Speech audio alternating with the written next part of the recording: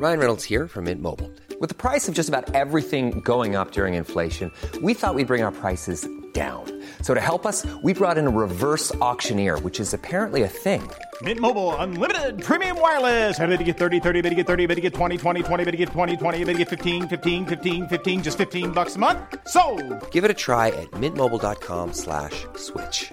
$45 up front for 3 months plus taxes and fees. Promo rate for new customers for limited time. Unlimited more than 40 gigabytes per month. Slows full terms at mintmobile.com. You should celebrate yourself every day. But some days you should celebrate with jewelry. Whether you want to commemorate an unforgettable moment or just bring some added sparkle to your collection, Blue Nile can offer you expert guidance and a wide assortment of jewelry of the highest quality at the best price. Go to BlueNile.com today and experience the ease and convenience of shopping Blue Nile, the original online jeweler since 1999. That's BlueNile.com. BlueNile.com. Even when we're on a budget, we still deserve nice things. Quince is a place to scoop up stunning high-end goods for 50 to 80% less than similar brands. They have buttery soft cashmere sweaters starting at $50, luxurious Italian leather bags, and so much more. Plus, Quince only works with factories that use safe, ethical, and responsible manufacturing. Get the high-end goods you'll love without the high price tag with Quince. Go to quince.com/style for free shipping and 365-day returns. Competition never waits. Take your gear on the go with a custom pack built to protect it. Because any place can be an arena. Game on. The Tumi Esports Capsule. Available on Tumi.com and select Tumi stores.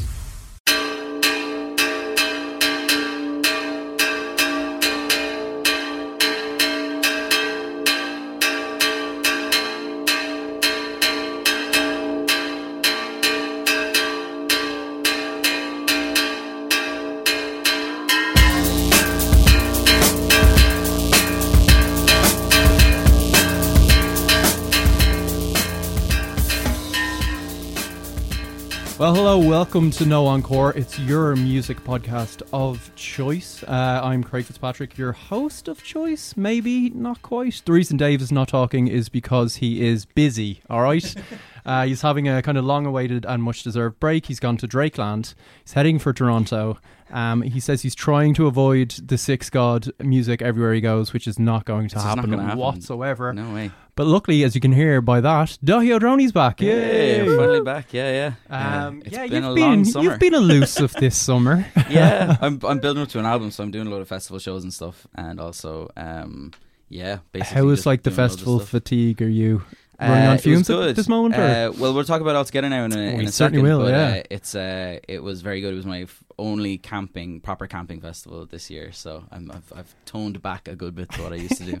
Which was just like a very dirty tent in the back of the car for. Did you unleash all your kind of festival camping tricks? Oh, totally, yeah. We did that thing for Cullen recently, and you were just like, and another thing you should do if you're, you're like an absolute. I've got all the skills. You're nearly a survivalist. Yeah. Like I feel if shit goes down, Daithí's going to be up the mountain somewhere and just absolutely grand.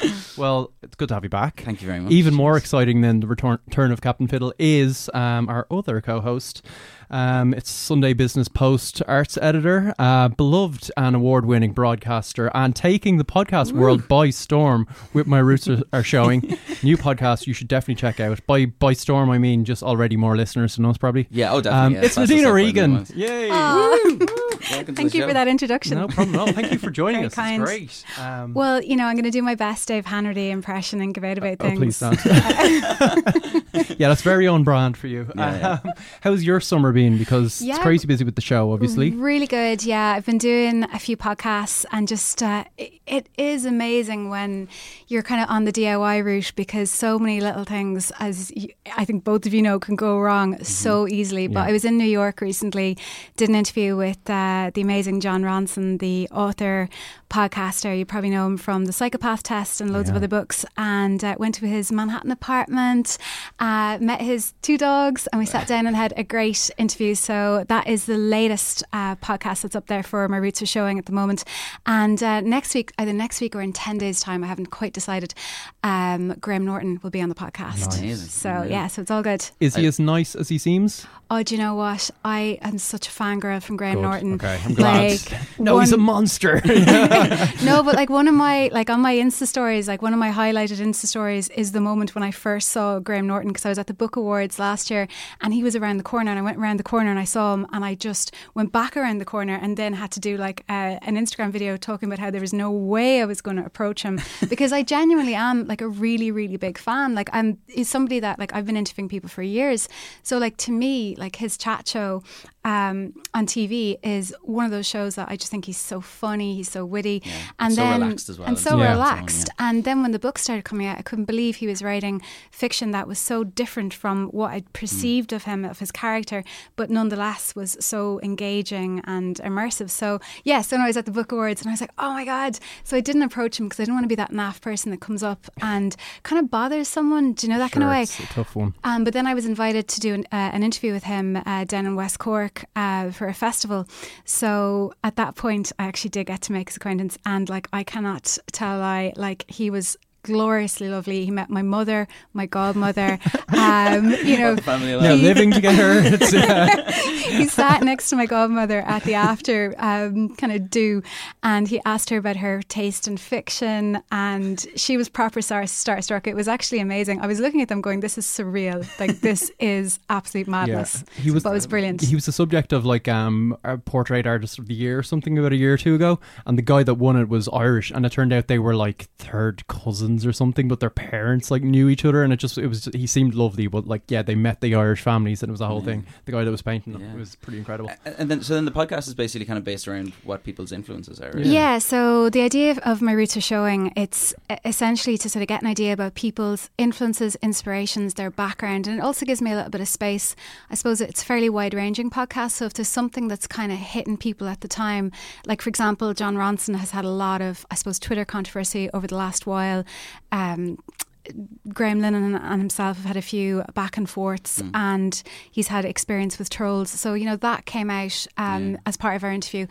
So it kind of gives people the space to talk about what they want to talk about as well. I listened to the Kevin Barry podcast that you did as well. I'm a massive fan of Kevin Barry. And it was the same thing. It was kind of, he's such a good writer and has been going for so long. And I really enjoyed the parts of the conversation where you're basically talking about how much freedom he had as a young person to do what he wanted, if you know what I mean, which was really fantastic. So it's really interesting to hear these people talk like that, you know. And it was pure fluke, actually. We did that interview mainly because I'm a fan, and I was down in West Cork, he was down in West Cork, and then like a week later he becomes the only Irish author to be longlisted for the Booker Prize, and I was just like, well, this is a happy occasion. Handy out. Yeah. So it was very good timing. Great.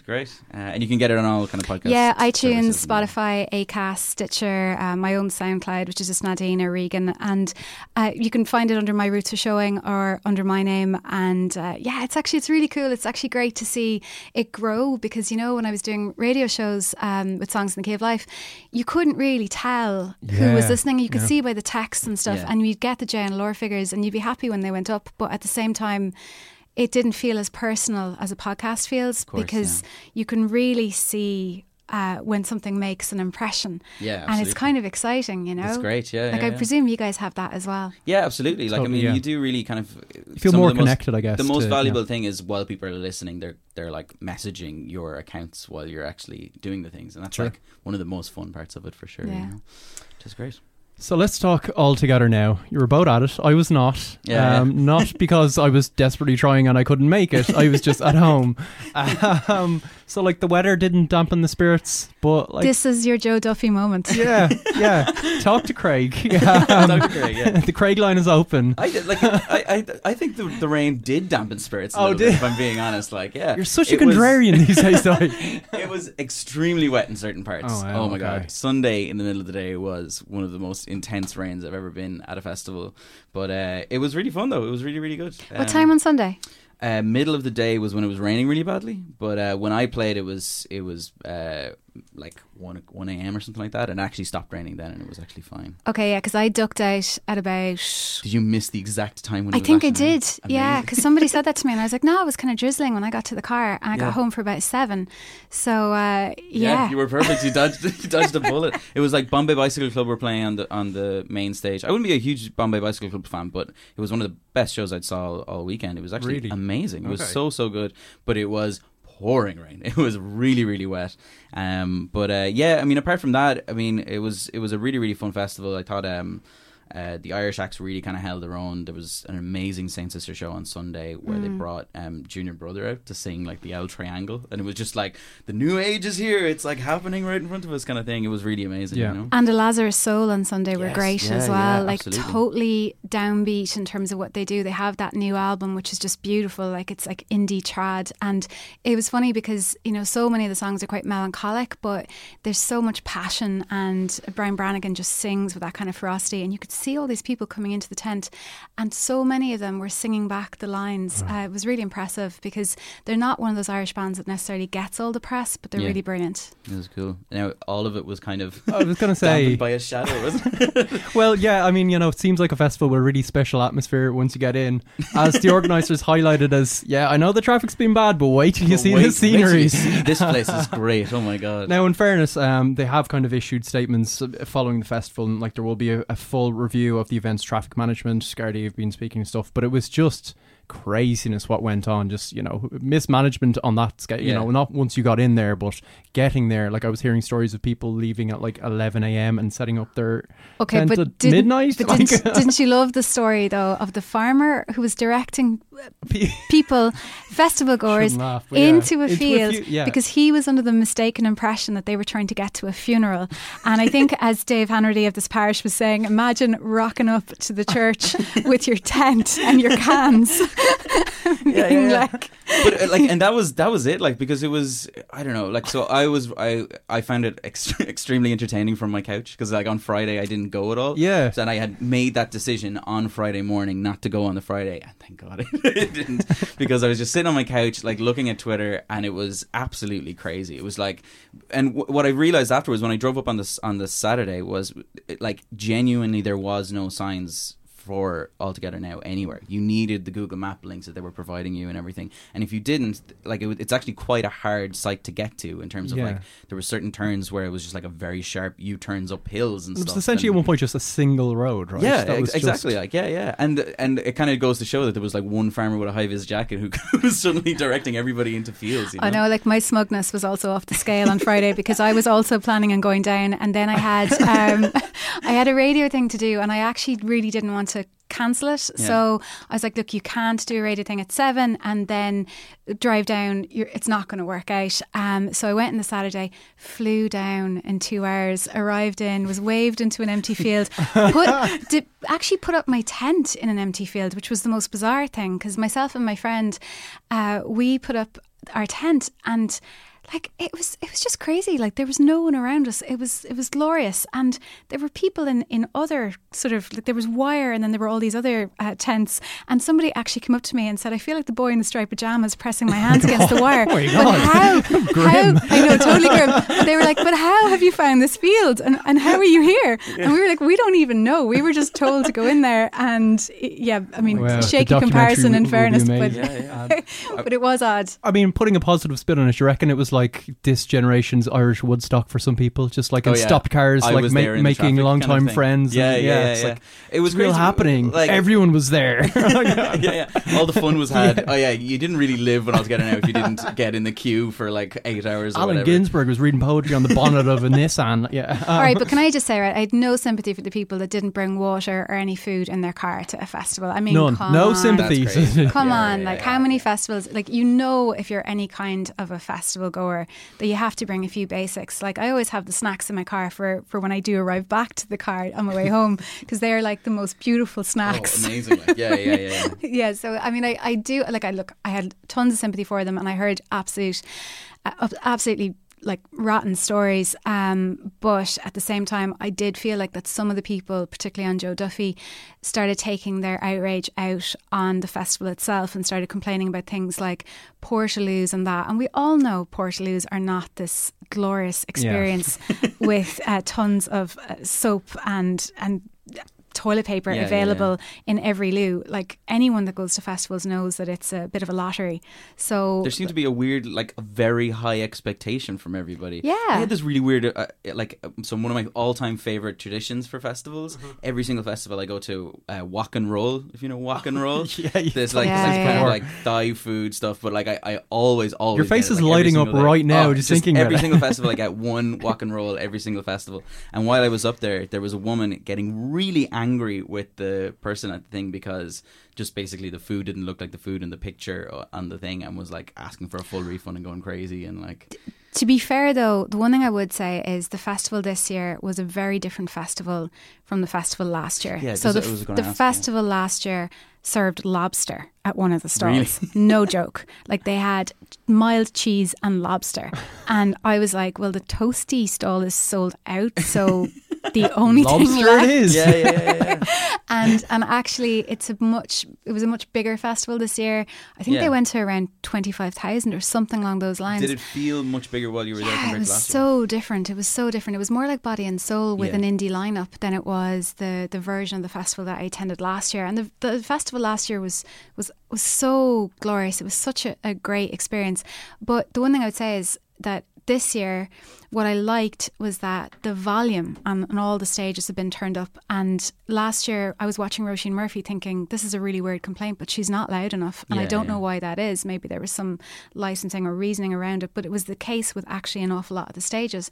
Whereas this year, it was kind of full throttle festival, and I thought the main stage sound was amazing. Like I saw Father John Misty, Patti Smith, Hot Chip on that stage on the Saturday night, and thought they were just incredible. And a large part of that is good production on the back end. I had heard a lot of people talking about stages were being budged around in different areas so that you wouldn't get sound hitting from one stage to another, and that sounds to me like very, very classic kind of starting out festival teething stuff, where like a festival will hit on the right place to put everything, and then we'll stick to that, and then that's how it kind of stays.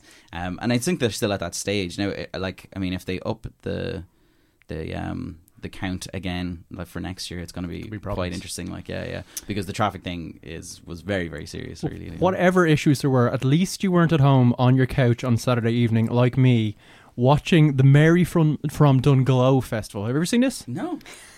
I stumbled across it at 10:30 on TG Cahir. It was Daniel O'Donnell, so I'm like, right, I'm in. Yeah. And it's like Donegal's Rose of Tralee. No way.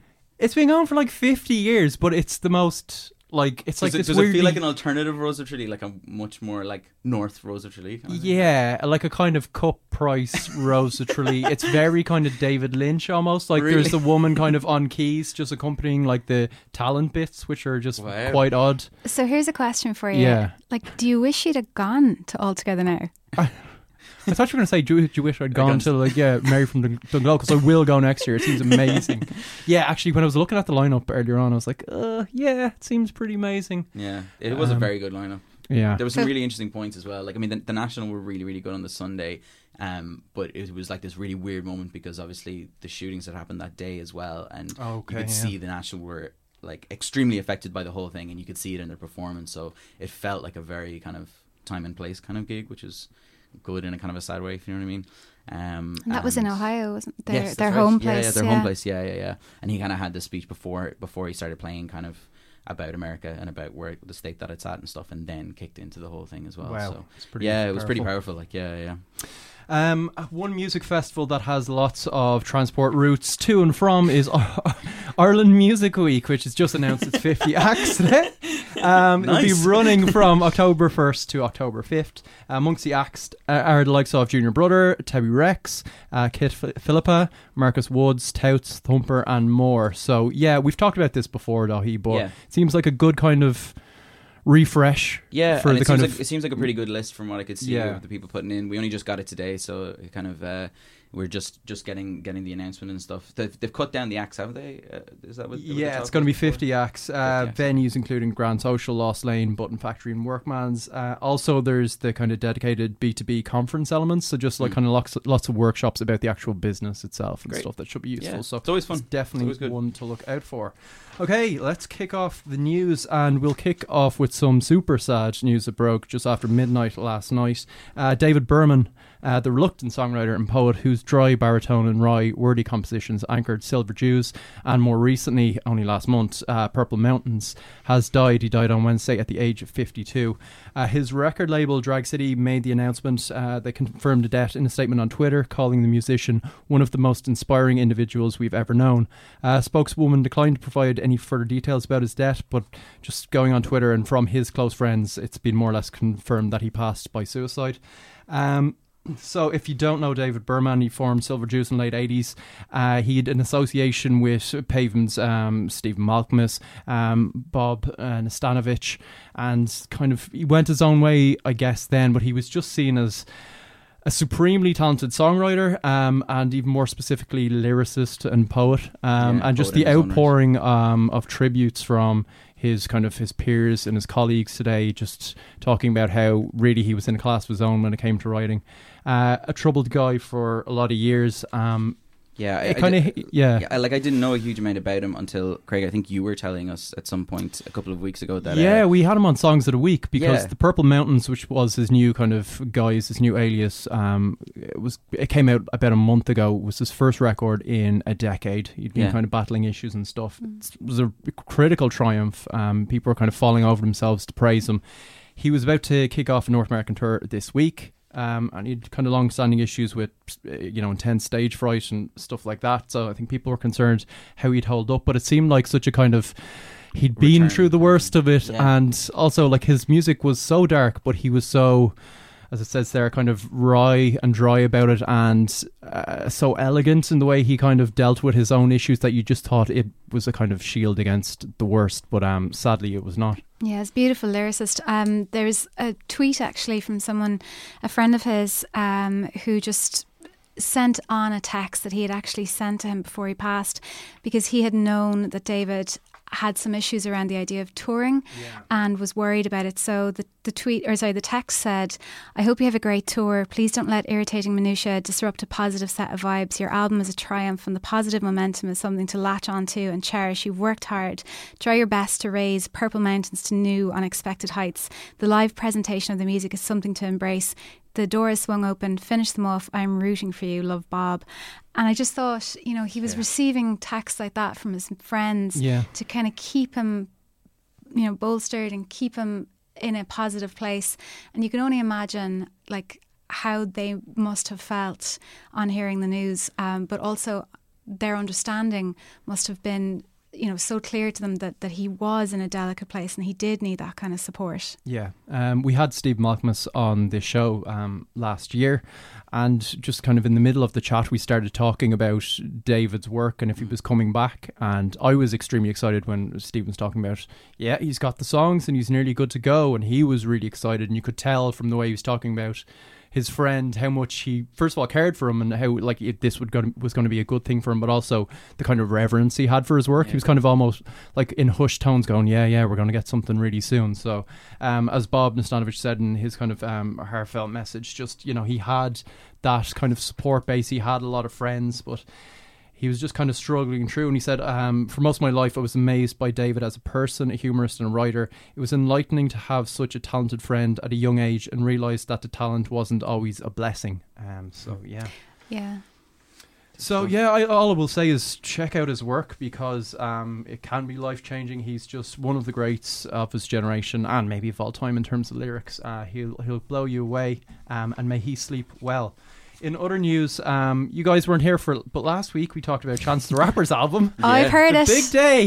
He got married, did you know? Yeah. The important thing is that he loves his wife. I think that's the most important thing. Yeah, Dave was here. We had Dean Van Wyn, who was great on all things hip-hop, and we weren't massive fans of the 22 track 77 minute Declaration of Love. I'm into it. I think you're all being okay. So it's not necessarily the coolest album in the world, right? No. But it's like Dayglow Bright. It's like a combination of Jackson 5 and old Kanye back when he was doing the more kind of poppy stuff. Kind of Quincy stuff to it. Yeah. Yeah. And do you know what? The man's in love. Leave him off. Yeah, as he reiterated this week, at the end of a thread, which actually got people quite worried about him from the first message. I'm not sure he framed this the right way. Chance the Rapper is totally fine. He's in a good headspace, but he tweeted that he's getting this crazy feeling that people want him to kill himself. Then he kind of went on a minute later say that isn't his vibe at all, but I feel the push. He went on to say that even more than that, people want him to feel ashamed, and he talked about how shame was heavy. He was feeling really prideful of the album. And, you know, music is the number one thing that influences how he feels. So kind of it can push him from one side to the other. So having people basically not love his album was putting him in a bad space. At the end of the thread, he said, I want to let some of these feelings go because that's what Twitter is for people to say exactly what's on their hearts. And the number one thing that's been on my heart and has been reaffirmed in the last week that I'm now 100% sure of is that I love my wife. I don't know, like in the review we talked about Chance maybe not being able to take criticism. Like he's kind this of, is the thing, like, he's ordered journalists to stand down before. He's recently attacked like sincere fans have been like, not sure about the new direction, Chance. He's like, get out of here, dickhead. But Lizzo did the same on Twitter, she right? did, yeah. And I can totally understand, especially like this is a very kind of, it's a vulnerable statement to make, I guess, in hip hop. Do we have any albums like this where it's so openly just, I'm celebrating my wedding day, the kind of pureness of it. But it is, again, Do you know what? Can I bring up a non-hip-hop album, but an album that did do that as well? Was back in, was it the early 2000s? David Kitt released an album. I think it was a Square One, was it called? Where it was very much about love and a celebration of love. And I really, really liked it. I thought it was beautifully achieved. But a lot of people felt quite conflicted about it. And some of the reviews were a little bit like, oh, that's not cool. Yeah, there's a kind of a very strong cliche in kind of music as well, where like it's almost that idea that like it's, you know, you kind of have to be miserable to make really good art and stuff, you know, and if you're too overly happy that it doesn't like come across well on a record and stuff. And now, like, to be fair, like, I think Chance the Rapper could have written an album that was like really, really happy about his wedding and really, really in love, but a better album. To me, you know, it's not depth. I don't think the album is really that bad because it's like celebrating happiness or love. It's more bad because it's just like, I don't know, it just feels a bit, it's saggy, but that's not. I actually like the album. I really like some of the album. I like the Death Cab for Cutie track. I like the title track, and the... But I mean, there are 22 tracks. I know. Okay, there's 22 tracks. Reaching for number 3. Hold on a minute while I actually tell you, because this isn't the one we're reviewing, but there's a lot of tracks on it that I actually kind of looked at, and I, like, when I was listening to it, I just thought, okay, there's way too many tracks and you're actually going to drive people absolutely crazy. But at the same time, like, I put probably 3 tracks from that album into my best of 2019 playlist on Spotify. So Let's Go on the Run actually is an amazing song. Get a Bag is another great track. And I think it's worth investigating and actually saying to yourself, okay, even if 70% of this album isn't for me, that's still a great 40 minutes that's left. You can get something out of it. Like, I mean, he's taken so many shots, something's got to stick. I know. But I think the important takeaway is that, like, again, he seems to be a bit, like, deflecting a bit. I've no doubt there is a lot of trolls on Twitter that are just constantly saying nasty things. But that has to be true of every... from people on Twitter. Yeah, though, I mean. and I think the general kind of critical consensus, or even amongst his fan base, is we want the best for Chance. We're happy that he's happy. We don't like his album. That's no reflection on him as a person. Yeah. I just thought it was maybe a bit reckless to kind of lead with such kind of loaded language of like, I get this crazy feeling people want me to kill my... Like, it just seems... It's kind of dodgy territory then for it to kind of culminate in what is essentially a breezy joke, right? Yeah. Does it seem a bit... It's getting done a lot, though, I think, on social media. I think you have people saying, lay off, you're actually hurting me, you're affecting me, because I think there has been, particularly over the last 2 years, a huge surge in tweeters who are effectively tweeting more and more negative things in the hope of generating likes and retweets, and it's just extremism for likes. And the people who are the target of that kind of extremism, whether it's extreme hate or sometimes even extreme love, can wind up feeling very, very uncomfortable. And I think exposing yourself as a human being who has a family, who has, you know, like things they care about, and actually saying I'm feeling really vulnerable is one way to kind of counteract that, even if it's not, I guess, a way that maybe hip hop artists have traditionally behaved. But like, we're in a really weird space in Twitter at the moment. Like, there's a lot of trolling, and maybe people do need manners put on them in a way to say, look, there's a human being at the other end of this. Yeah, because you can see a situation where anything he tweets for the next month will be just like lines and lines of people giving him abuse for the entire time, you know. It's a really tough situation he's in. Like, will a piece like this actually help that?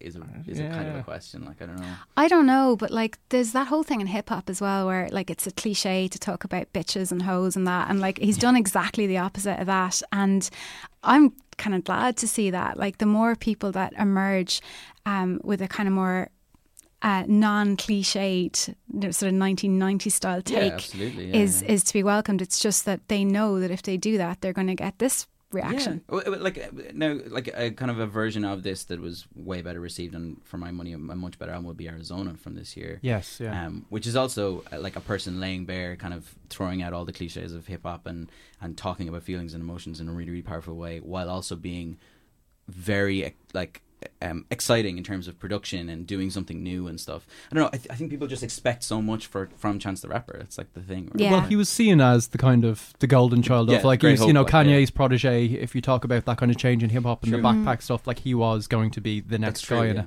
hasn't really panned out. We'll see what he does next. You're so harsh, guys. You just don't believe in love. We still love Chance. We're happy for him. He'll be back. He'll be stronger. Speaking of weird spaces in Twitter. Speaking of Twitter trolls, we're supposed to be the good guys. Dave is supposed to be the cynics. Jesus, so Dave, maybe we're compensating in his absence. Dave had me thrown out by now, but I'm still here, Dave. We're representing the Dave Hanratty school of thought. We talked about A$AP Rocky last week, and then hours after the show came out, he was released from jail last Friday at the conclusion of his assault trial. So he was coming home to America, which suggests that, like, he by right should go back, I think August 14th, to kind of hear the verdict, but it essentially means he'll be let off, or the time he gets is already time served. So many people were elated. Rocky kind of put out his own message on Instagram thanking the court and his supporters. He didn't really fan the flames. He didn't say, fuck you, Sweden. He was saying, you know, it's been a difficult and humbling experience. I look forward to that album. Me too, actually. I was like, oh, this is going to be good. The hostage envoy that Donald Trump sent over, Robert C. O'Brien, delivered the news to Trump, and then the president cheered it on Twitter with some puns. It was a rocky week. Get home ASAP, ASAP. Woo! Nice. Like, why is the president tweeting about this? Like, I saw that and I was like, seriously, come on. I saw somebody put Trump into the ASAP mob on Wikipedia now as well, so he's like part of the ASAP Trumpy. Yeah, ASAP Trumpy. Yeah. So it's all's well that ends well, I think. Yeah, like, he hasn't nabbed him for a photo op yet, but I'm sure that's coming. I'm sure Rocky was on the plane home just being like, do I have to, like, now to see, is he owning this? ASAP now has to go to like a whatchamacallit, like a big fucking drive or whatever, a money drive or whatever. Well, apparently his first stop off was Kanye West's weekly Sunday service. He pitched up at that. Of course, the reason for Trump's involvement was that Kanye and Kim Kardashian basically called him up and said, listen, can you help our boy? Which he did, I guess. No, I don't think he did. I think he might have made the situation worse. It's just it's publicity, isn't it? It's you know, seriously, like the government over there are going to say, oh, well, I mean, if Trump has tweeted about it, he'll take credit for it for sure. Like, geez, yeah. I enjoyed Justin Bieber's message of, listen, I'm really glad you're trying to help my friend, but can you let the kids out of cages as well while you're at it, Mr. President? So Rocky's now free to travel wherever he wants, and he's performing this Sunday. Also free to travel now is Tyler, the Creator. His ban from entering and performing in New Zealand has been lifted. We've covered this before, and it's A win for common sense, as some coming. awful Jesus, person like. might say. I don't know. It's a weird sentence, isn't it? bad A win guy for Tyler common Graydon. sense. Very Fox News. But yeah, according to Stuff, Immigration New Zealand have confirmed that Tyler's visa has been approved for upcoming gigs, that he is no longer deemed to be a potential threat to public order and the public interest. So crazy. Which is Especially really is. like over the point now where this last album that I released and stuff, it It's just just pure so love. Crazy, You're like, yeah. He's like, yeah, obviously he turned a huge corner as a bloke, I guess. Although to begin with, he didn't seem like that much of a No, threat. he was just a super energetic performer. That, Yeah, like, bit outspoken brought and in people up hip hop. and got- yeah, so, yeah. Madness. Speaking of outspoken, Rent-A-Quote Noel Gallagher, he's been bringing the sound bites. He's been doing a few interviews. He also has music out, which we'll actually talk about. Not many people seem to be doing that either. But yeah, so he's basically been talking about what his brother. His brother, of all people, what a surprise. It's the Blur Oasis of 2019. Oh God. He basically said, surprisingly, that he was embarrassed by his brother Liam's set at Glastonbury. He said, "I don't think I've ever been so embarrassed for a man in my entire life." He pulled off the incredible magic of making those Oasis songs sound weedy and thin, and he looked like he was having the worst day of his life, walking around in what looks like a pair of my son's pyjamas, shouting into a mic about some perceived injustice. If you can't sing 'em, don't play 'em. Now, I always think that's so mad as well that he's saying that he made those Oasis songs sound weedy and thin. I think we're going to be talking about We are. We'll get the songs of the week later on, and maybe that might come up again.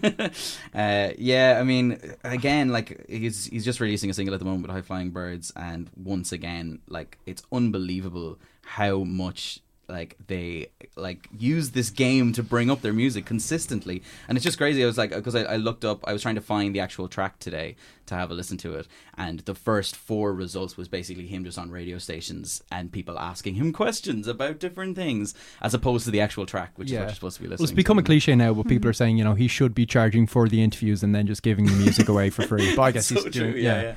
As like a appearance personality kind of thing. As I mean, opposed is to there a musician. any like substance in the theory that they're both on speaking terms and it's all fine, and this is just helping both their solo careers? Oh, I don't know. Well, it is helping both their solo Yeah. careers, so that is nice to see, in the sense that like at least they're still present in the media. Because to be honest, I mean, I'd much rather interview Noel Gallagher with something to say than one of those, oh man, I've interviewed my fair share of indie bands who look at you like they're doing you such a favour, say absolutely nothing for 25 minutes and then saunter off like their job is done. And like Noel brings everything to the party, you know.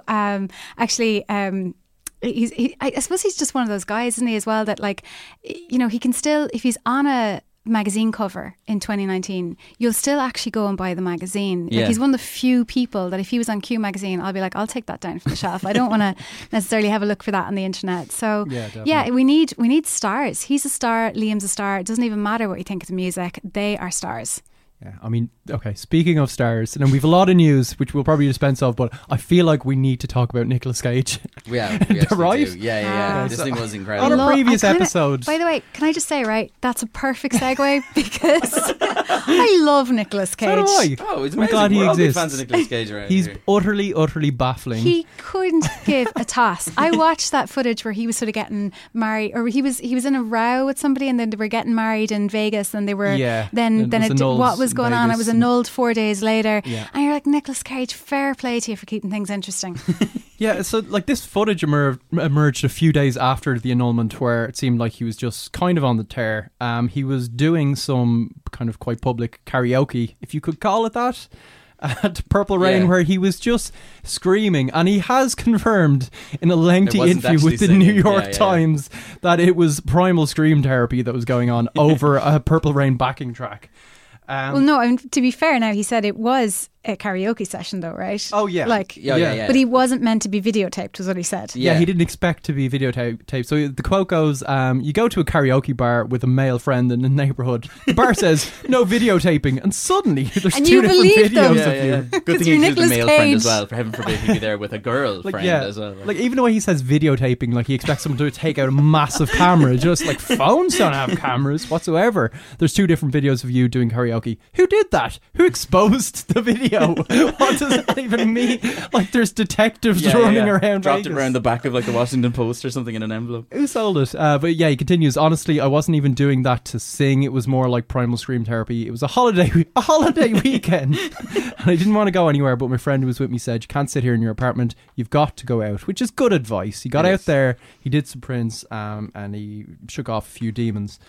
It's all from an interview from the New York Times, which is actually just worth a read because there's just so much in it. Like it's really, really incredible. He kind of he talks a lot. He kind of sells this idea, which I think is probably true, that like he is actively doing a lot of these type of things to kind of really create like a myth around the man. Can I ask you though, right? Because like sometimes we've seen like situations where Ozzy Osbourne had the bat, and then Trent Reznor, had was his sidekick for 5 years. He just ate it. In the bat. But like Trent Reznor wants to live in the Manson house, and like as a musician, Dahi, like do you ever feel like you need to create that cult or persona around yourself? And if you do, like, have you ever sent out something outrageous? Like, you see, like, Dahi has bitten the head of a Labrador. Like, it's very boring. It's like lovely lad from the west of Ireland. I can see you starting a cult on some island somewhere. I probably should start doing that. Yeah. I'll go to the west of Ireland and like start like a really like dark, windy cult in the middle of nowhere. But is like a wholesome one. Is it hard to be an Irish band doing that? Because like I know you guys were talking about the Fontaines recently, and there is a sort of a myth making element around them. Now, I really like the Fontaines, and I saw them live at Forbidden Fruit, thought they were amazing. But they do play into the Flann O'Brien, James Joyce kind of myth-making, hard drinking kind of band thing. And the New York Times obviously has gone along with that in its recent interview. But like, is it hard for Irish bands to I don't know, make themselves bigger than they are, that cartoon effect? Yeah, I mean, I think you mentioned in last week's episode how, and it was a really interesting point actually, which was kind of, I think it's much harder to do now than it was in the past, because you're kind of always on, you're always like, you're expected to kind of be kind of interacting with people on such a like a regular basis, that creating that myth is incredibly difficult if you're trying to do both of the things at the same time. I mean, I think the only person off the top of my head that I can think of that kind of gets anywhere close to that would be something like the 1975, right? Yeah, I guess so. And they've kind of done it by leaning into the overexposure. Exactly, right? Yeah. But almost making a comment on it or something. Do you think they're cartoon? Because like, I mean, I would have thought that Matty's, documented drug use with heroin was a very kind of real situation, or do you mean something I don't know else? Just from interviews, like maybe his situations are, but then once he goes into interview mode, he will frame it in such a way that it kind of is myth building, and he'll talk about, I never wanted to be one of those romantic junkies or blah blah blah, and he'll talk about when he went to rehab and he bumped into someone that lived across the road from him, and like, do you know what I mean? He's very aware of building his own story and his backstory, so I'm sure he's has issues and things like that, but he's hyper aware, and to a kind of careerist degree of like, here's how I become a kind of a modern take on the rock star, I guess. Okay. Yeah, I really like the 1975. Okay, that's allowed. It's allowed. You're totally allowed. Oh my god, I'm getting thrown out again.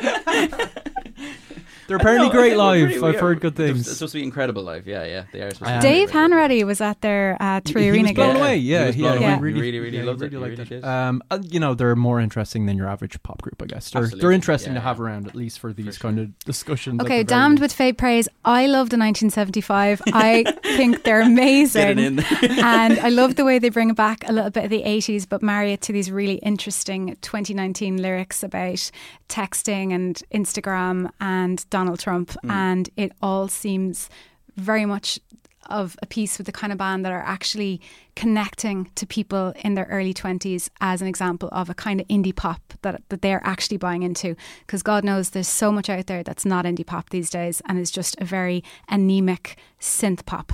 Yeah. We can cut that out. I'm just going to keep saying the 1975 at points. We have news stories on copyright battles. We've Simpsons news. Will we move on to songs of the week unless anything? Let's do it. Let's get into some actual proper music. Nadine, we'll start with your choice. I'd really rather not, because I actually prefer yours, but I'm going to... Well, let's get it out of the way then.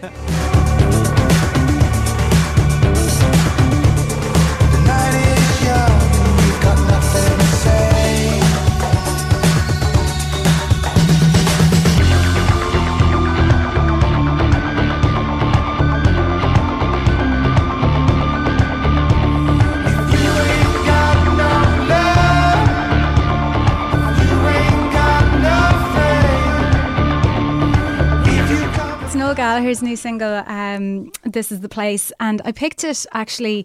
I would much rather have picked Tool because it's a far superior track. But kind of the reason I picked it was because, well, we are talking about Noel Gallagher, and I kind of wish he would just stop with what he's at the moment. I just don't like this return to this primal scream circa the 1990s. It's very scream. Sort of, kind of indie dance with a female vocal popping in on the chorus like he's in the Rolling Stones or something.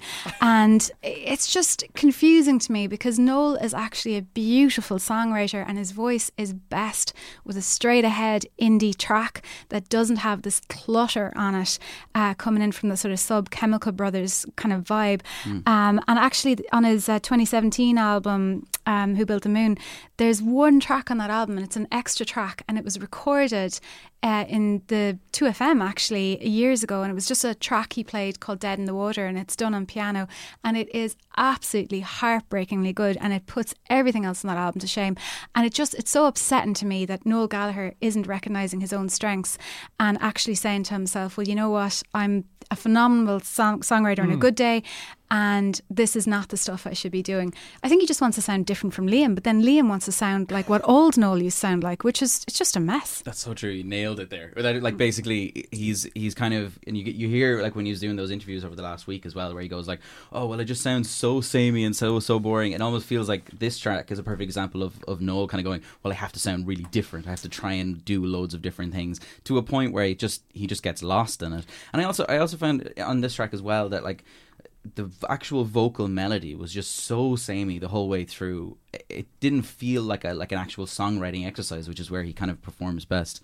It was very, very strange altogether. It is. Like when I was a teenager, I was really into the kind of grunge era, and we all had like that kind of style, you know, real dressed down Doc Martens, that kind of thing. But I did have one pair of flares that I thought occasionally I thought might suit me, and they didn't, and I shouldn't have worn them, and Noel shouldn't wear this as a track, as a look. Yeah. I mean, you talk about flares, but like the guitar lick is very Top Gear, like bootcut jeans. Like, I don't know. Yeah, sorry, we're not going the full flare because that would mean commitment, and he's not committing. I do think he thinks he's being kind of brave with this stuff, right? Doesn't he think he's being experimental and pushing the envelope? Like, remember he talked a few years ago about like, oh, we made this like mind-altering album, but I'll never release it. And you just know it sounded like the Chemical Brothers about 15 years ago. I don't know, like that's a really interesting take because I hadn't thought like, oh yeah, he should return to kind of not meat and potatoes rock, but you know, classic songwriting. I kind of half admire that he's just doing stuff he likes the sound of at this point, and he's not like making some desperate attempt to hold on to an audience. Like he's made his money. He's got a few ideas. They're not great ideas. Do High Flying Birds do well? Like, where do they usually kind of sit on like a festival circuit? They were doing tremendously well, I think, off the back of the first album because it was full of those kind of ballads and anthemic songs. And subsequent releases have been increasingly this kind of stuff, and just the fans have been like, what's Noel doing? He's betraying his roots. Yeah, Manchester's in tears. It's uncomfortable. I mean, they're supporting U2 in Australia coming up, right? Or did I read that somewhere? Does that sound... It sounds right. Sounds right. He was talking about Bono recently. I feel like that sounds right. So you can definitely cut that bit if I'm wrong. And he was in Dublin recently enough. So I don't know. Like, I have a lot of time for Noel, you know, in terms of like the first two Oasis albums, as everyone will say, and they're correct. You know, they were great, and he's savvy, he's funny, he makes life more interesting, and I just would love to see him do what Bruce Springsteen does and just know your strengths. Yeah. That would be great, and maybe get as good at lyrics as Bruce. But that's never going to happen. Actually, we didn't talk about the lyrics, and one of the lyrics is, "The night is young and you've got nothing to say." Like Noel, it kind of sums up every Noel Gallagher gig. That sounds like he like sat down and was trying to write this song, and then just wrote down exactly how he was feeling at that moment. I mean, at least he's self-aware about that. Like, he's been saying for years that like, my lyrics are absolute nonsense, which does make it harder to like this kind of stuff when you know it's just a load of fluff, really, isn't it?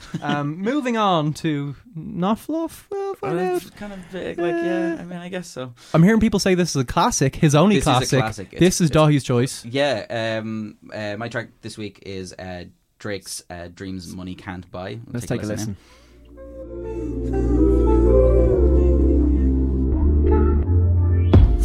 India, she in Charlotte Olympias. We talk music for hours, she never mentioned ya. Can't tell you how much I love when niggas think they got it. And I love the fact that line made them think about it. YMCMB, these niggas make it so hard to be friendly when I know part of it's envy. Trying to fill the shoes, niggas so far these are empty. I take them off in the house because the throw carpets are Fendi. Ooh, I never seen the car you claim to drive. Yeah, so Dreams Money Can't Buy is a kind of a very classic Drake track. It's the opening track to this new basically project that he released this week, which is called Care Package, which is basically just a massive collection of B-sides. The way Drake fans are talking about it, it seems like it's almost like the most incredible idea of all time that you would release a load of B-sides in a Drake being as savvy as he is was just like in his press release. It's just like it's bringing all our important moments together in one place. It's just like, oh, for God's sakes.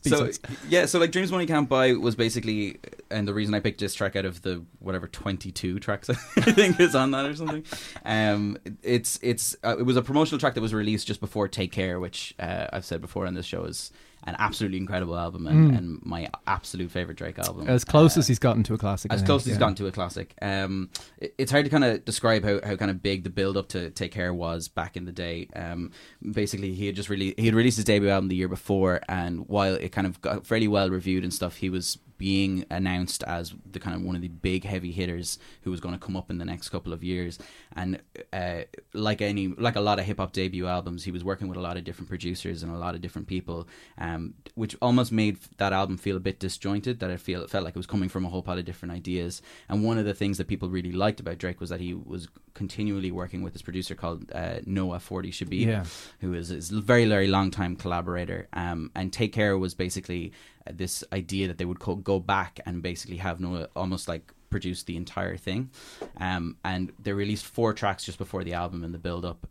This was the first one that they released. Then they released Marvin's Room, which wasn't going to be on the album, but became this like huge successful track. But this track has been like this fan favorite for a long time. It's almost like one of those like Radiohead songs that people talk about where it's just like a lift or something. Years. Like, I've been listening to this thing on YouTube for ages or whatever. And it's a really, really good track. Now, the first thing that you'll notice about it, most people will, is that it samples Jai Paul's BTSU. Yes. Which you were delighted by on Friday when we were talking all is about forgiven with Drake because he's making some money for Jai Paul. Yeah, I mean, as of this moment, this track has 4 million listens on Spotify. So thank God. Jai Paul will be alright. He's going to be okay. The school will be fine. Was it the right sample from that track? Sorry, like it's that kind of intro thing, like that kind of angelic thing where it floats in. Yeah. Is that the part of that track of BTS to you that you would sample?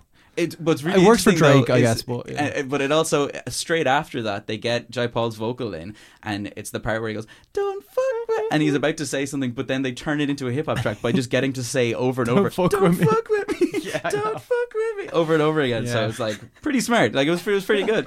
But it's funny how well that sample suits Noah's production, because you get this amazing it's that like spacious thing, and this kind of like dark kind of lo-fi feel to the whole thing. Drake's verses are fine. It's the Drake era where he has like the classic Drake thing of basically it's like, God, life is so hard, I'm having sex with so much women, but I'm also really rich, and that's also is this a different era you're talking about? Yeah, exactly, yeah. But it was the real like, it was the moment where he was doing like the sad rap thing. I mean, we were talking about earlier about how like hip-hop had that cliche for years and years of just bigging yourself up, and he was bigging himself up, but also had this like brand new idea that seems like so normal now, but at the time it was this crazy idea. It's like humble brag rap. Maybe I also have feelings as well, I don't know, but anyway, lots of expensive cars. Sleep with me and find out. Yeah, exactly. Yeah, you never know. So like, it's a perfect example of this idea where when you look at Drake around the Take Care era, you should be treating him like almost like a television or a film character. Like he has this like character built around him, and like I just really, really like that idea. And when you look on Twitter about this track as well, people like really, really love this track. And the other one, the third track that came out as well, it's called Club Paradiso, I think, are 2 tracks that people have like been kind of in love with for a really long time, you know. So that's a really interesting point about like this character that he's built, because obviously he came from an acting background. It has been said before that is Drake an actor playing like the world's most successful rapper, as opposed to it's kind Did of he call it beforehand, just something that he's just he's made it his own and kind of manifested. Nadine, your relationship with Drake's music? You know, it's odd because Drake is one of those people for me where I keep thinking I should like him more. why don't I like him more? What's wrong with me? Because everyone else likes him. Everyone else loves him. I mean, they really love him. And like, I happily listen to a lot of hip hop, but I don't tend to put on a lot of Drake stuff. So I listened to this and I thought, actually, it's cool. I like it. But I will admit to having the same feeling of like a little bit more tepid as a response, you know, whereas actually the next track we're going to talk about, like my response was like, love it, absolutely love it. We'll play it a lot. So with Drake, listen, I don't know, maybe I just have some sort of like the big problem is definitely is his sheer volume as well, and like he's just done the same thing now for ages. Like, and if you like it, then you love it, but like if you don't, then it's just like it's the same thing over and over again. Yeah, and that's so true. And like I've seen all the sort of gig footage where people have every lyric down, and man, it's crazy. Yeah, it is. So like I am not denying that I am like so in the minority that I'm reluctant to even speak about it, but I'm not going to lie either. And for me, I have a tepid response. Yeah, I like some of his early stuff. I've never connected in an emotional way with Drake's stuff. Really, it is incredible. Like this reign he's had over pop music, which is like going on a decade. Doesn't really, like, his popularity isn't waning whatsoever. Not at all. It's kind of unheard of in like crazy, the last couple of decades, right? Yeah, it's mad. Does he maintain that? Like, how long can he go for? Yeah, because it almost felt like there was going to be that moment where around views, so many pop stars get this moment where the backlash starts happening. It happened to Katy Perry, happened to Taylor Swift, everybody, and then it seemed to kind of happen, but he just seemed to ride through it, and now it's like back up again, and he's still grand. It's very, very strange. I don't know. Okay, we'll turn to Nadine's favourite track of the week now. My selection. It's a band whose last album came out when Drake was, I don't know, in high school, 2006, I believe. It's the return of Tool, and this is Fear Inoculum.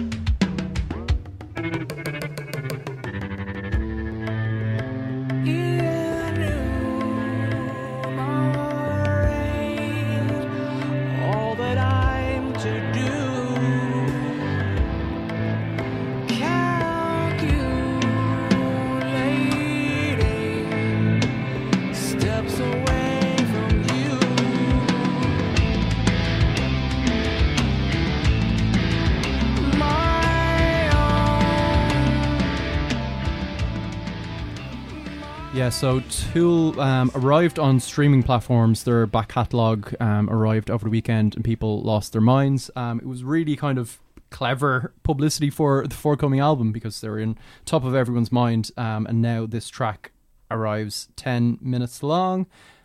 First track in 13 years since 10,000 Days.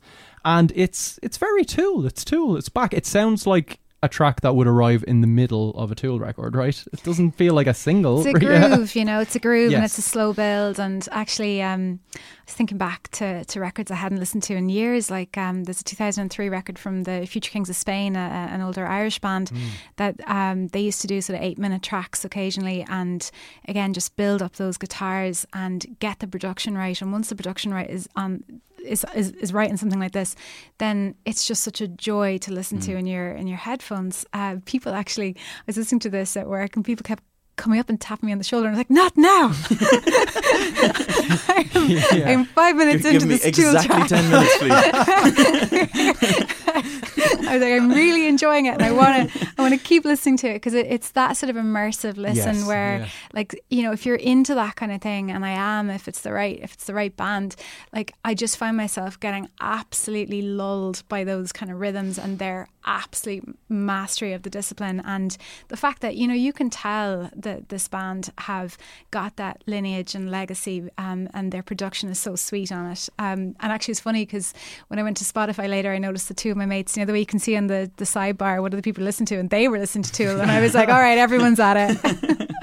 Yeah, it's, you talk about that kind of meticulousness, and Maynard James Keenan's talked about the reason for it being so long between albums is that the other three, the musicians of the group, just spent so long recording stuff and paring stuff down and just finding those grooves and making them absolutely immaculate. So all this stuff is really poured over and agonized over, and I liked it, but it didn't totally blow me away. It's always good to hear Danny Carey on drums. He's just phenomenal. There's a great groove to it. I thought some of the riffs were a bit like, they felt like Tool riffs. They were a bit kind of recycled. They didn't really set the world on fire.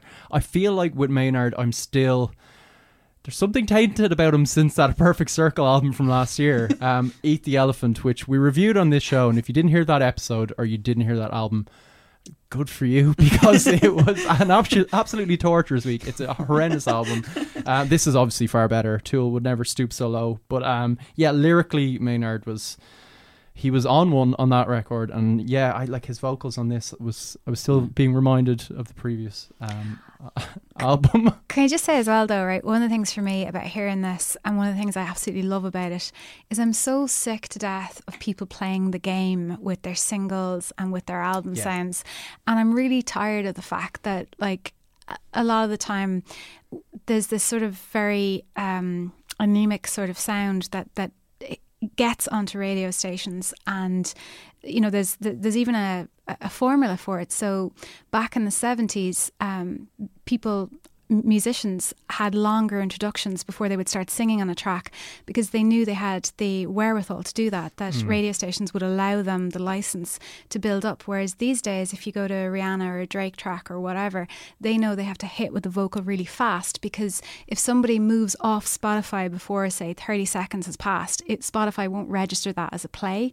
So you've got to hit them really quick with the vocal, and you've also got to basically just get into that Spotify formula where Spotify will almost use an algorithm to put you in their suggested list for other tracks that sound the same, which is why so many female young musicians sound like Lorde, because that's such a successful genre at the moment. So I kind of just love that Tool come along and go, it's 10 minutes. We're doing what we want. You can really nerd out to this stuff, and I think that's all that the fans want, really. You've got your tabla solo.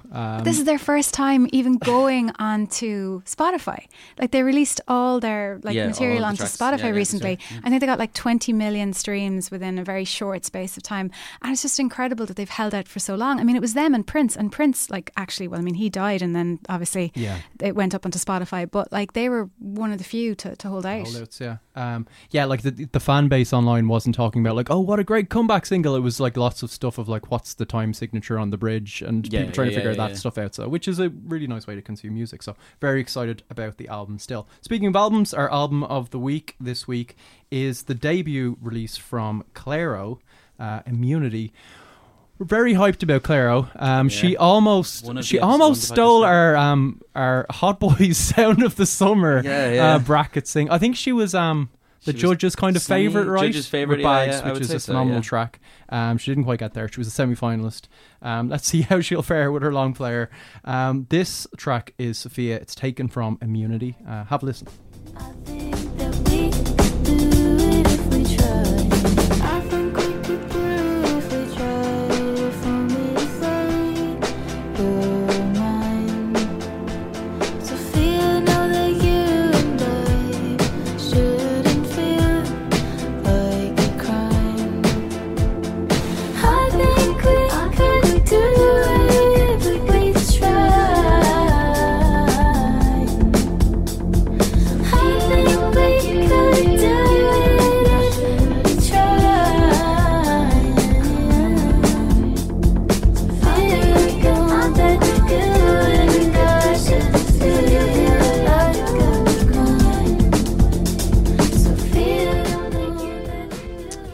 Yeah, so us aside, there's been like plenty of internet buzz around Clairo. On a show level, we've been hyped since Bags, and before that, I guess.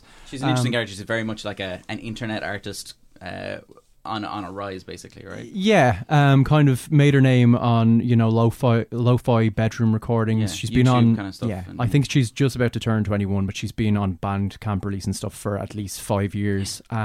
It was the song Pretty Girl that I think really took off on YouTube. She said it was like, oh, the algorithm, I don't know, it did something. It's like 35 million listens later or something like that.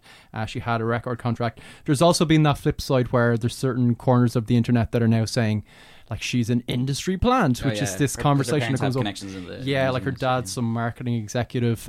So we've heard this with Billie Eilish. Even Chance is apparently an industry plant. Frankie Cosmo. So there's already a bit of a backlash about the amount of attention and kind of profile pieces she's getting. I certainly think from the music that we've talked about, it's warranted because there's a lot of kind of promise and potential there. This is her definitely moving away from the lo-fi bedroom indie stuff. She's got Rostam producing every track. Dave Friedman now? Oh, he's mixing. He mixed it, yeah. Danielle Haim, I think, does a lot of drumming, so it's like a real... Backing vocals as well, I think. Yeah, all-star cast. And does it live up to Bags, which kind of sits in the middle of the record, and for me is still one of the songs of the year. A jewel in the record. Yeah. It really, if you have that on your album, you immediately are onto a winner, right? So just whatever about the rest of the quality of it. But can I just say, actually, I listened to that track. I wasn't familiar with Bags before I started listening to the album, and I came across the Bags track, and I was like, wow, this track is amazing. But it immediately reminded me very, very strongly of Gemma Hayes. And then I started thinking to myself, hang on a minute, who produced Gemma Hayes' first album, which was Mercury nominated Night on My Side? So I went back and I had a look, and it was actually Dave Friedman. Yeah. And I was thinking, this is too weird. Like these, no, but they have, Gemma and Clairo have this incredibly similar kind of sound, in the sense that there's a sort of a distancing technique where you feel like you're sometimes hearing the tracks through a layer of gauze or something, that there's just this airiness that's put in, that kind of Mercury Rev style airiness where you're going, there's layers and there's space in there, and it's making her a little bit more interesting. But a lot of the time I'm wondering if it's a feat of production rather than songwriting. Yeah.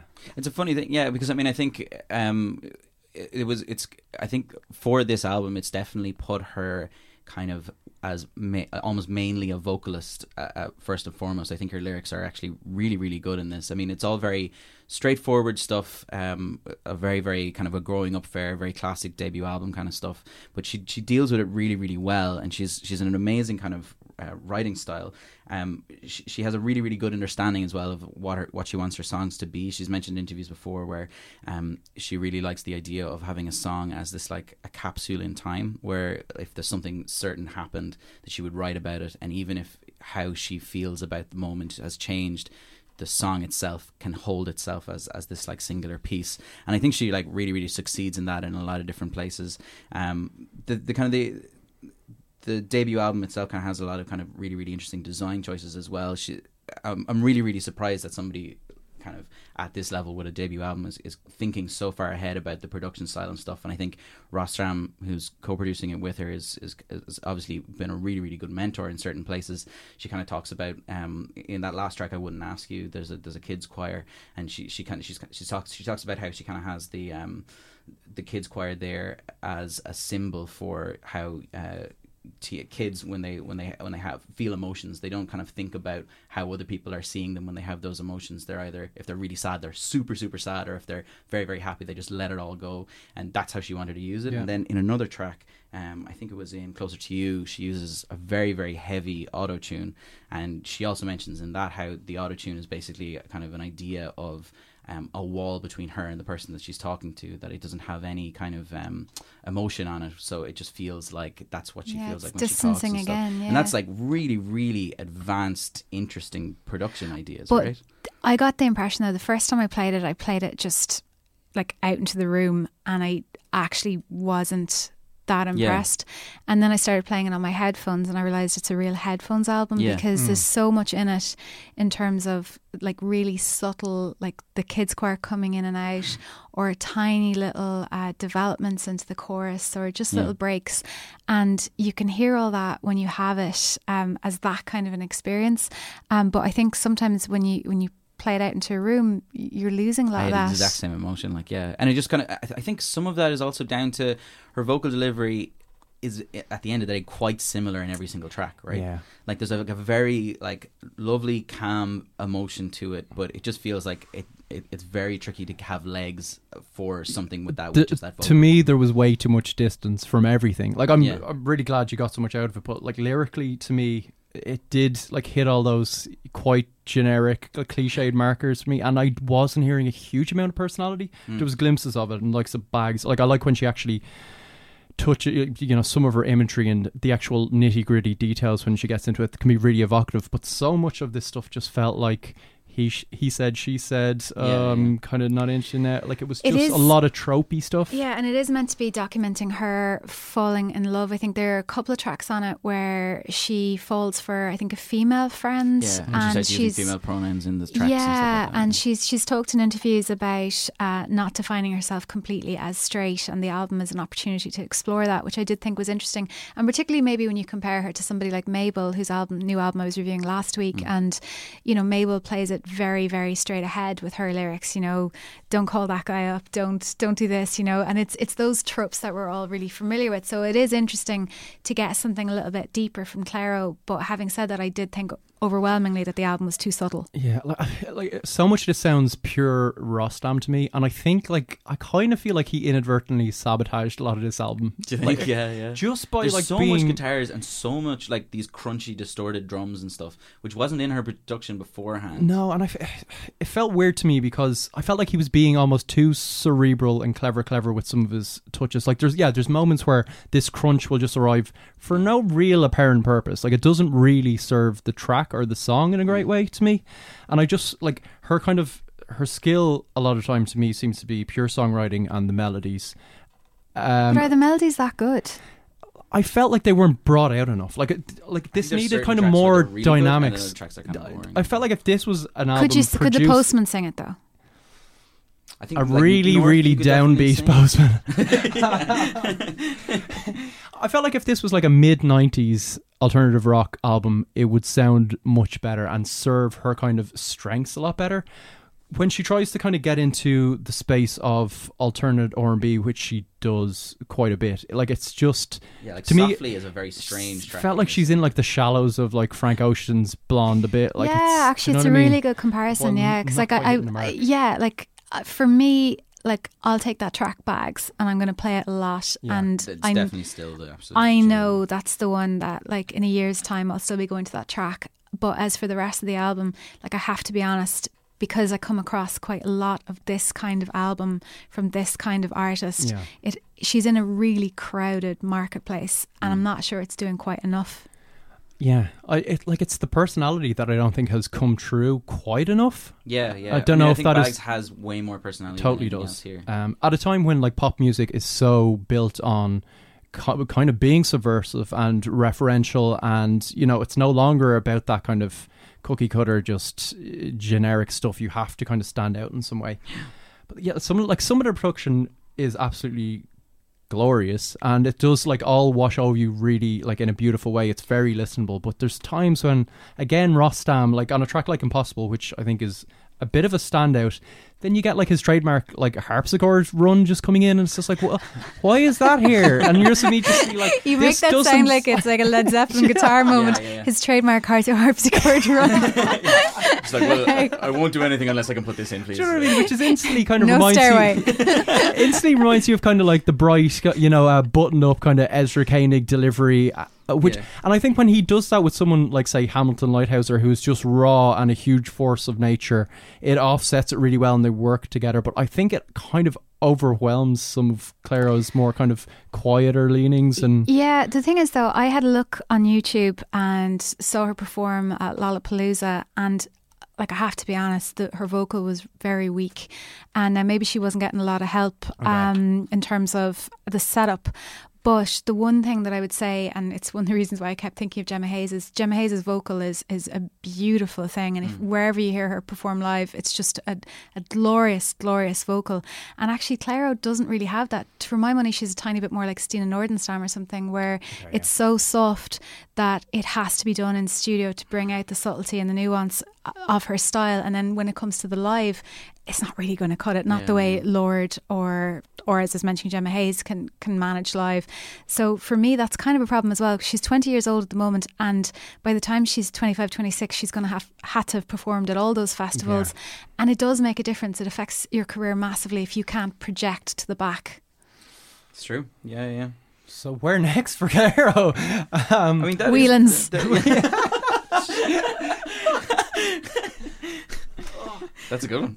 yeah, but again, like that's It know is- with that this is the kind big of question. with this Where kind of where do you go from production, here, when you want to get into that territory of doing moody, dreamy R&B kind of really immaculately produced stuff, you do kind of need the pipes to like Yeah. raise yourself above it, which is why I think like she would totally fit in with that aesthetic of not a great voice, but just like high energy, really great knack for hooks, and She's just going to write songs for other people, I'd say. I mean, it's a Okay. bit like, maybe Kathy Dennis writing, I don't know, Toxic for Britney. Maybe she'll turn around because she is a good lyricist. She's got some cool Yeah. observational lines in this and observational moments. And I think she's just 20. So, like, you got to give her a break as well and say, look, the fact that this exists in the sheen and the polish that it has is quite remarkable. And she's already really successful on Spotify with like millions of plays. So there's a demographic for her, although sometimes I think that's a bit misleading as well, because I do think she's an algorithm person. I think she gets shoved into, if you like that, listen to this by Spotify. playlist there, yeah. So And I saw some discussion online about how this album is kind of there's enough kind of different pieces of tracks in here that kind of lend itself to being put into very specific playlists in different places. It's like certain slow piano tracks. Okay, we need the slow piano track. Okay, we need the rocky kind of one. We need the morning track. And whatever, yeah, you like know the what I mean? owned and closer, like here's my statement kind of thing. And like, the weird thing though as well is, I mean, that Understandable. vocal, like it does, and I can totally see how it would get washed away in a live thing, especially if you're doing more band orientated stuff, which is why I would say that, like, with Pretty Girl and some of the more YouTube stuff, it was all this like very kind of like lo-fi, almost vaporwave internet kind of wheezy sounds, which that vocal lends itself Works much for better. that, yeah. And the really scary thing is that, like, I mean, this is a debut album. She had a lot riding on this. It would be quite hard to go back and do an album now in that very lo-fi aesthetic when you've done this one. It's like she's the on only a way is to certain go up course. and Yeah. course. Yeah. It's kind of tricky. I don't know what you would do after this album other than another one of these albums. Yeah, like it's beautifully produced. I just don't know if it was the right production for her opening maybe statement. it wasn't, yeah. But there's there is stuff to like here. Yeah, I really loved North, and I really loved North's White great. Flag. I thought was a great track. Yeah, North is lovely. There are moments where there is that energy behind the production, and it kind of lends itself to kind of there's a buiancy to her vocals as a result of it. Yeah, exactly. So more of that kind of stuff, I guess.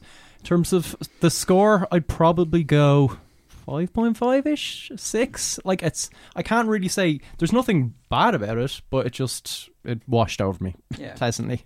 Bags, I'm pretty sure Bags. And I think Bags it's gets a the few best way- points just by itself. Yeah, I think it's like my most listened to track this year, really. But I'd say I can pull probably about like 4 or 5 tracks out of here that I would put into playlists and listen to and stuff. Would listen to the old album in its entirety again, a lot. So I'd probably give it about a 6, I would say. Okay. Yeah, for me it's a polite 6. This is a sophisticated Which somehow album. seems not that polite. Yeah, once you say it like that. Yeah. Even the fact saying polite makes it less polite, really. But it's a problem in this world that we live in, where there are absolutely millions of singer-songwriters out there feverishly working on material in their bedroom, in the same way that there are millions of podcasters out there. So you've actually got to bring your A game these days. And look, I know she's already successful, she's already in a really good position, but we've all seen how the bubble can burst quite fast, and I don't think this is quite enough of a statement. Interesting. Okay, Nadine, you've brought your A game to the podcast game. This has been great. I've really Thank you enjoyed so this much. episode. Cheers. Yeah. Thanks. And check out My Roots Are Showing, which I am going to do because like your booking list so far is like, yeah, I know. I listened to the Shirley Manson one, which I loved. But yeah, like the booking list so far has been like just people I enjoy. Tracy Torn, I'm going to listen to Tracy that tomorrow. Torn, It's gonna be yeah, great. Kevin Barry. I mean, it's actually been like just I suppose a work in progress and seeing how it goes. But I really love audio. I love podcasting. So hopefully, it will all continue to go well. Yeah. And yeah, check that out after this. But first, other listening, guys, is there anything you want to hype up? I listened to a lot of Black Midi this week. Oh, really? Who we're playing in All Together Now. And Yeah. absolutely blew me away. It was really, really incredible. Okay. And definitely worth seeing live, I would say. Real. Does proper the album now live make band. sense? Yes, Yeah, okay. yeah, a lot more. And also, like, I mean, they go in a lot of places live, if you know what I mean. It makes it very, very interesting to see. Brilliant festival band as well, so that's what I listen to. And then other than that, I have a single coming out next Friday. So Yes. after this one. So I'm just going to say I loved your song with Alva Reddy, thank and you, yeah. I was watching the Instagram stories. She had some footage up, and it was sounding beautiful. So I'm sorry I unreal. missed your set, but no, it was a late one. great track. But yeah. I was fantastic as well. Yeah, she's been doing a lot of shows with me. It's great. Will I recommend someone? Yeah, go ahead. Okay, so now's the time. We're wrapping it up. for those I love, Ah, it's a beautiful Dublin artist who has made this wonderful album inspired by his friend who tragically died, and it was an album that was made in his bedroom in Donamead, and it's just such a sustained, wonderful record. If you like the streets, I'd really recommend checking it out. And yeah, it's just called For Those I Love, and the album is called For Those I Love, and it is very difficult to Google, but it is really, really great. And yeah, I mean, other than that, like I've been listening to Chance the Rapper. Did you hear that, Chance? Yeah, You got a fan. And I mean, to be honest, like Billie Eilish is playing Electric Picnic Festival, and I am so excited about that. I think she is a freak of nature in that I've got so much admiration. Like, you talk about bringing your A game, like she is 17 years old or something. Another And industry plant. She's no more an industry. If the industry is planting those kind of people, keep doing it, please. Like, Yeah, But yeah, like ahead of Electric Picnic, I'll be listening to Billie Eilish. Oh, going to be so That's good. going to be unreal. Yeah. I've been listening to like old stuff. Like I fell down a Nirvana rabbit hole at the weekend. It was Daniel O'Donnell, like weird beauty contests and Nirvana. When you think Daniel O'Donnell, you immediately go to Nirvana straight afterwards. Yeah, Pretty that's much. So check out Nirvana. This episode of No Encore was engineered by our sonic architect Eve Murray. I've also been listening to some new music. It's our exit music this week. It's from Laurie Shaw, who's a 24-year-old world songwriter who's now based in the south of Ireland, where he records apparently from his mountain retreat surrounded by several large wild cats. Wow. I don't believe Sounds that. like the dream. He often gigs around Cork, Dublin and the Merseyside area, so check him out. He's released around 75 albums to date. Most of the songs are like a minute long, so that might be true. Check out his Bandcamp. He's got a new record out right now. It's called All Right. Definitely check that out on Bandcamp. If you're like a fan of Harry Nilsson kind of pop, like intelligent, hooky stuff, but a bit ramshackle, he'll be right up your street. This is Mum and Dad's. I've been Craig Fitzpatrick. This has been No Encore. Come back next week and we might have some like OG guest for you. But before that, Laurie Shaw, take us away. Cheers. Well, I feel so sad and I want it all to stop. And I need an end cause I don't feel my friend like I'm living. Well, so it's got that bad and I'm stuck in a town that feels like more of a shackle, where freedom doesn't matter and it's bringing me down, down, down. There's one place I can go where I can be alone, and I want you to there, baby. But I need to go, I need to go, I need to go home. I see my mom and dad, but I don't feel so bad. I'm done trying with my thoughts. I need to make another record. La la la la, la la la la, la la la la, la la la. This podcast is part of the Head Stuff Podcast Network.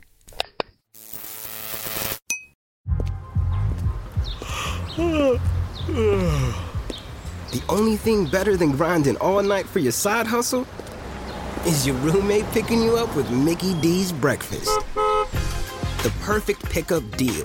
There's a deal for every morning at McDonald's. Right now, taste breakfast perfection when you get a warm and savory sausage McMuffin with egg for just $2.50. Price and participation may vary. Cannot be combined with combo meal. Hi, I'm Daniel, founder of Pretty Litter. Did you know cats tend to hide symptoms of sickness and pain? I learned this the hard way after losing my cat, Gingy. So I created Pretty Litter, a health monitoring litter that helps detect early signs of illness by changing colors, saving you money and potentially your cat's life. Pretty Litter is veterinarian developed, and it's the easiest way to keep tabs on your fur baby's health right at home. Go to prettylitter.com and use code ACAST for 20% off your first order and a free cat toy. Terms and conditions apply. See site for details. Hey, it's Paige DeSorbo from Giggly Squad. High quality fashion without the price tag. Say hello to Quince. I'm snagging high-end essentials like cozy cashmere sweaters, sleek leather jackets, fine jewelry, and so much more. With Quince being 50 to 80% less than similar brands. And they partner with factories that prioritize safe, ethical, and responsible manufacturing. I love that. Luxury quality within reach. Go to quince.com/style to get free shipping and 365-day returns on your next order. Quince.com/style. Imagine the softest sheets you've ever felt. Now imagine them getting even softer over time. That's what you'll feel with Boll & Branch's organic cotton sheets. In a recent customer survey, 96% replied that Boll & Branch sheets get softer with every wash. Start getting your best night's sleep in these sheets that get softer and softer for years to come. Try their sheets with a 30-night guarantee. Plus, get 15% off your first order at bollandbranch.com. Code BUTTERY. Exclusions apply. See site for details.